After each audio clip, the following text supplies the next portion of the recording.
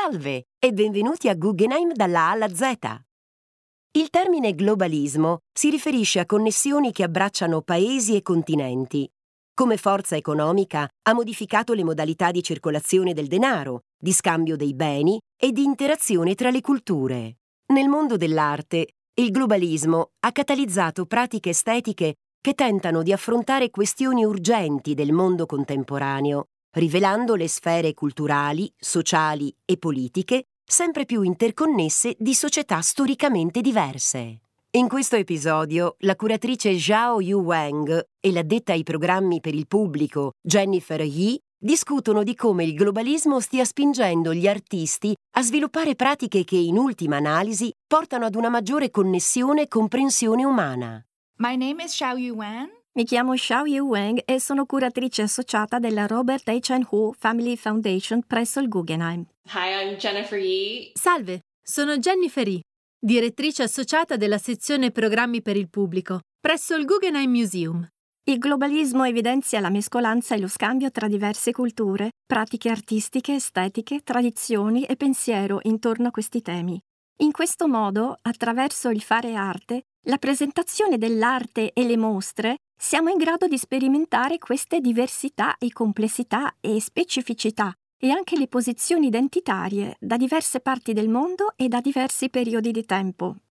Quindi, in un certo senso, il globalismo libera anche l'arte da una disciplina decisamente singolare, direi indipendente, per collegarla a una sfera culturale molto più ampia e diversificata. E spesso penso che il globalismo apra i nostri orizzonti su ciò che storicamente potremmo considerare arte, soprattutto in ambito europeo. Il globalismo sta quindi fornendo un contesto e una piattaforma per interrogarsi su che cosa sia l'arte, su come definirla e su quali siano la sua esperienza e la sua conoscenza. Già, Xiaoyu, ci sono diversi temi che sono emersi in risposta al globalismo. E l'immigrazione è uno di questi, e la riflessione su come le persone sono migrate in ogni parte del mondo. Così nel 2014, attraverso la Guggenheim UBS Map Initiative, abbiamo avuto l'opportunità di collaborare con Tania Bruguera a una performance intitolata L'effetto Francesco.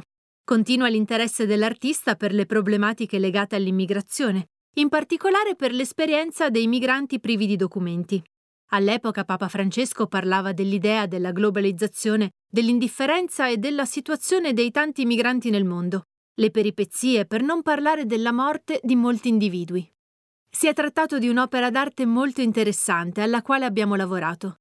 L'artista Tania Bruguera, per 3 mesi durante l'estate, ha avvicinato i visitatori del museo per chiedere loro di firmare la petizione con la quale chiedeva a Papa Francesco di concedere la cittadinanza della Città del Vaticano ai migranti senza documenti di ogni parte del mondo. Sostanzialmente è una cosa che suscita molte domande, quest'idea di come l'azione politica possa essere arte. Ma c'è tutta una serie di molti artisti che cercano di influenzare le politiche dei governi attraverso gesti estetici.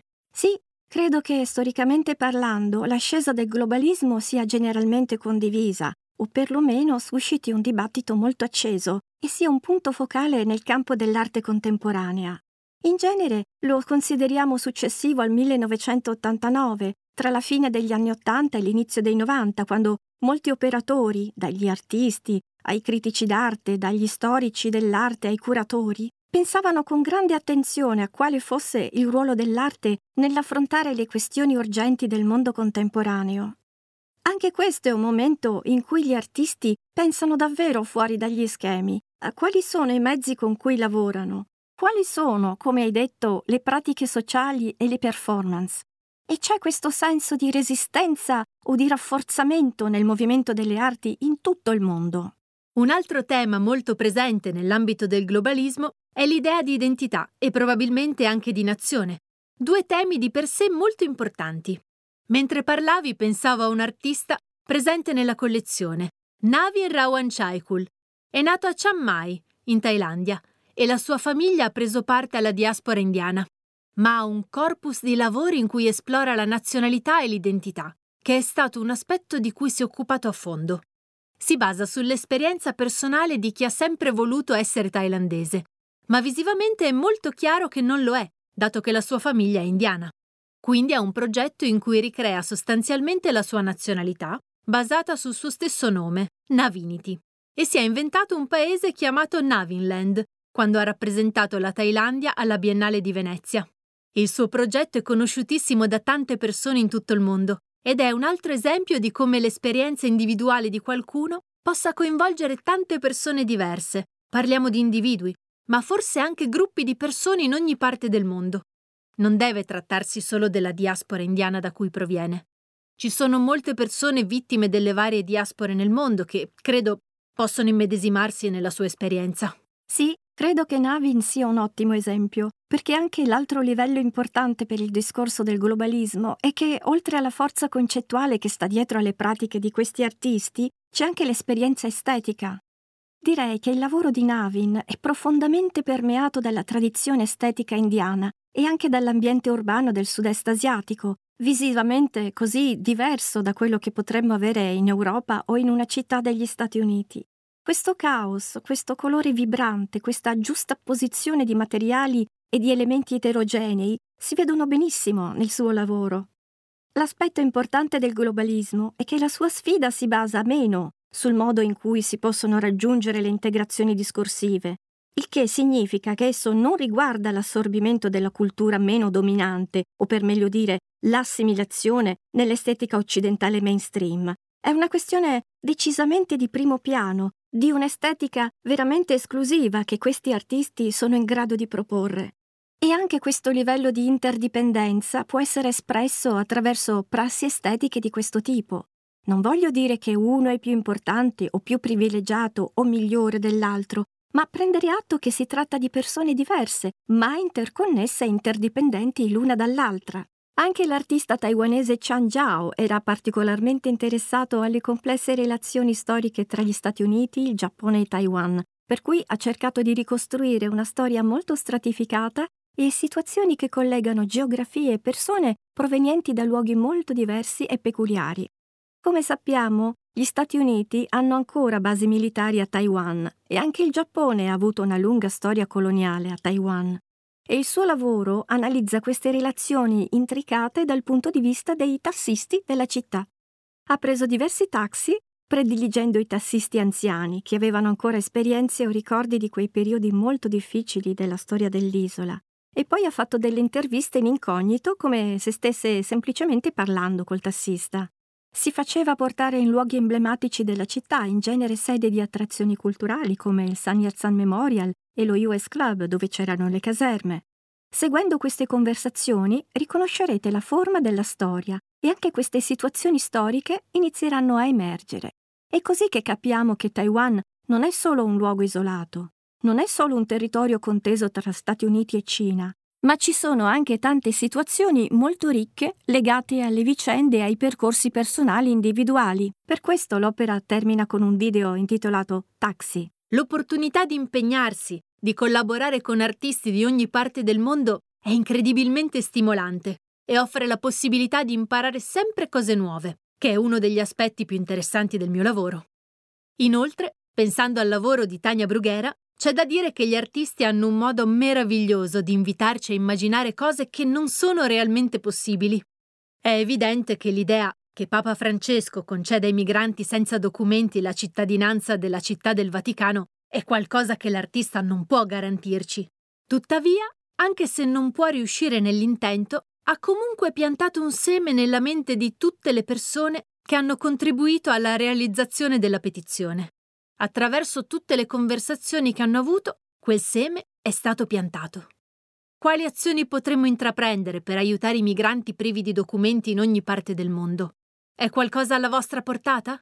Avete accesso alle persone o alle strutture attraverso l'azione civica per poter cambiare il nostro futuro in questo modo? In generale sono molto ottimista sull'importanza di parlare di globalismo. Penso che dobbiamo considerare la cosa in modo molto più dialettico. Forse alcuni dei contenuti che l'artista sta cercando di portare avanti o di esprimere nel suo lavoro sono pesanti, giusto? Parliamo di questioni globali, di immigrazione, di sofferenza e anche di identità. Ma nel frattempo l'arte è il mezzo migliore anche per affrontare questi aspetti complessi. Gli artisti ricorrono a strategie umoristiche, strategie di partecipazione, strategie di empatia emotiva e incarnano queste esperienze. Siamo quindi inseriti in un processo che alla fine porta a una maggiore comprensione e a una maggiore connessione. Ed è qui che risiede l'ottimismo. Non è detto che vedremo l'artista esprimere cose belle o al limite fare qualcosa di piacevole, ma è attraverso queste esperienze, che potrebbero essere un po' difficili, un po' scomode, che potreste aver bisogno di uscire dalla vostra zona di comfort, di impegnarvi un po' di più, perché si tratta di una cultura, di una posizione che non conoscete. Potreste anche non essere d'accordo, ma credo che questo sia il processo nel quale stiamo ottenendo maggiori connessioni. È anche un obiettivo più, diciamo, a lungo termine, e che tuttavia non vediamo veramente dove si vada a parare, ma c'è questa luce che ci sta portando da qualche parte. Penso che sia un'ottima osservazione, Xiaoyu, perché mentre parlavi stavo pensando che avere una prospettiva globale è importante per il Guggenheim di New York, perché anche il nostro è un pubblico piuttosto globale. Da sempre abbiamo avuto più visitatori internazionali che locali. Penso che la frequentazione e il coinvolgimento del pubblico siano molto importanti per l'istituzione e credo che per noi sia prioritario questo aspetto del nostro lavoro, perché si tratta di realtà globali. Grazie a Xiaoyu Weng e Jennifer Yee per le loro idee, i racconti e le riflessioni. Per ascoltare altri episodi, cercare Guggenheim dalla A alla Z su qualsiasi piattaforma podcast, su guggenheim.org o sulla Bloomberg Connect app.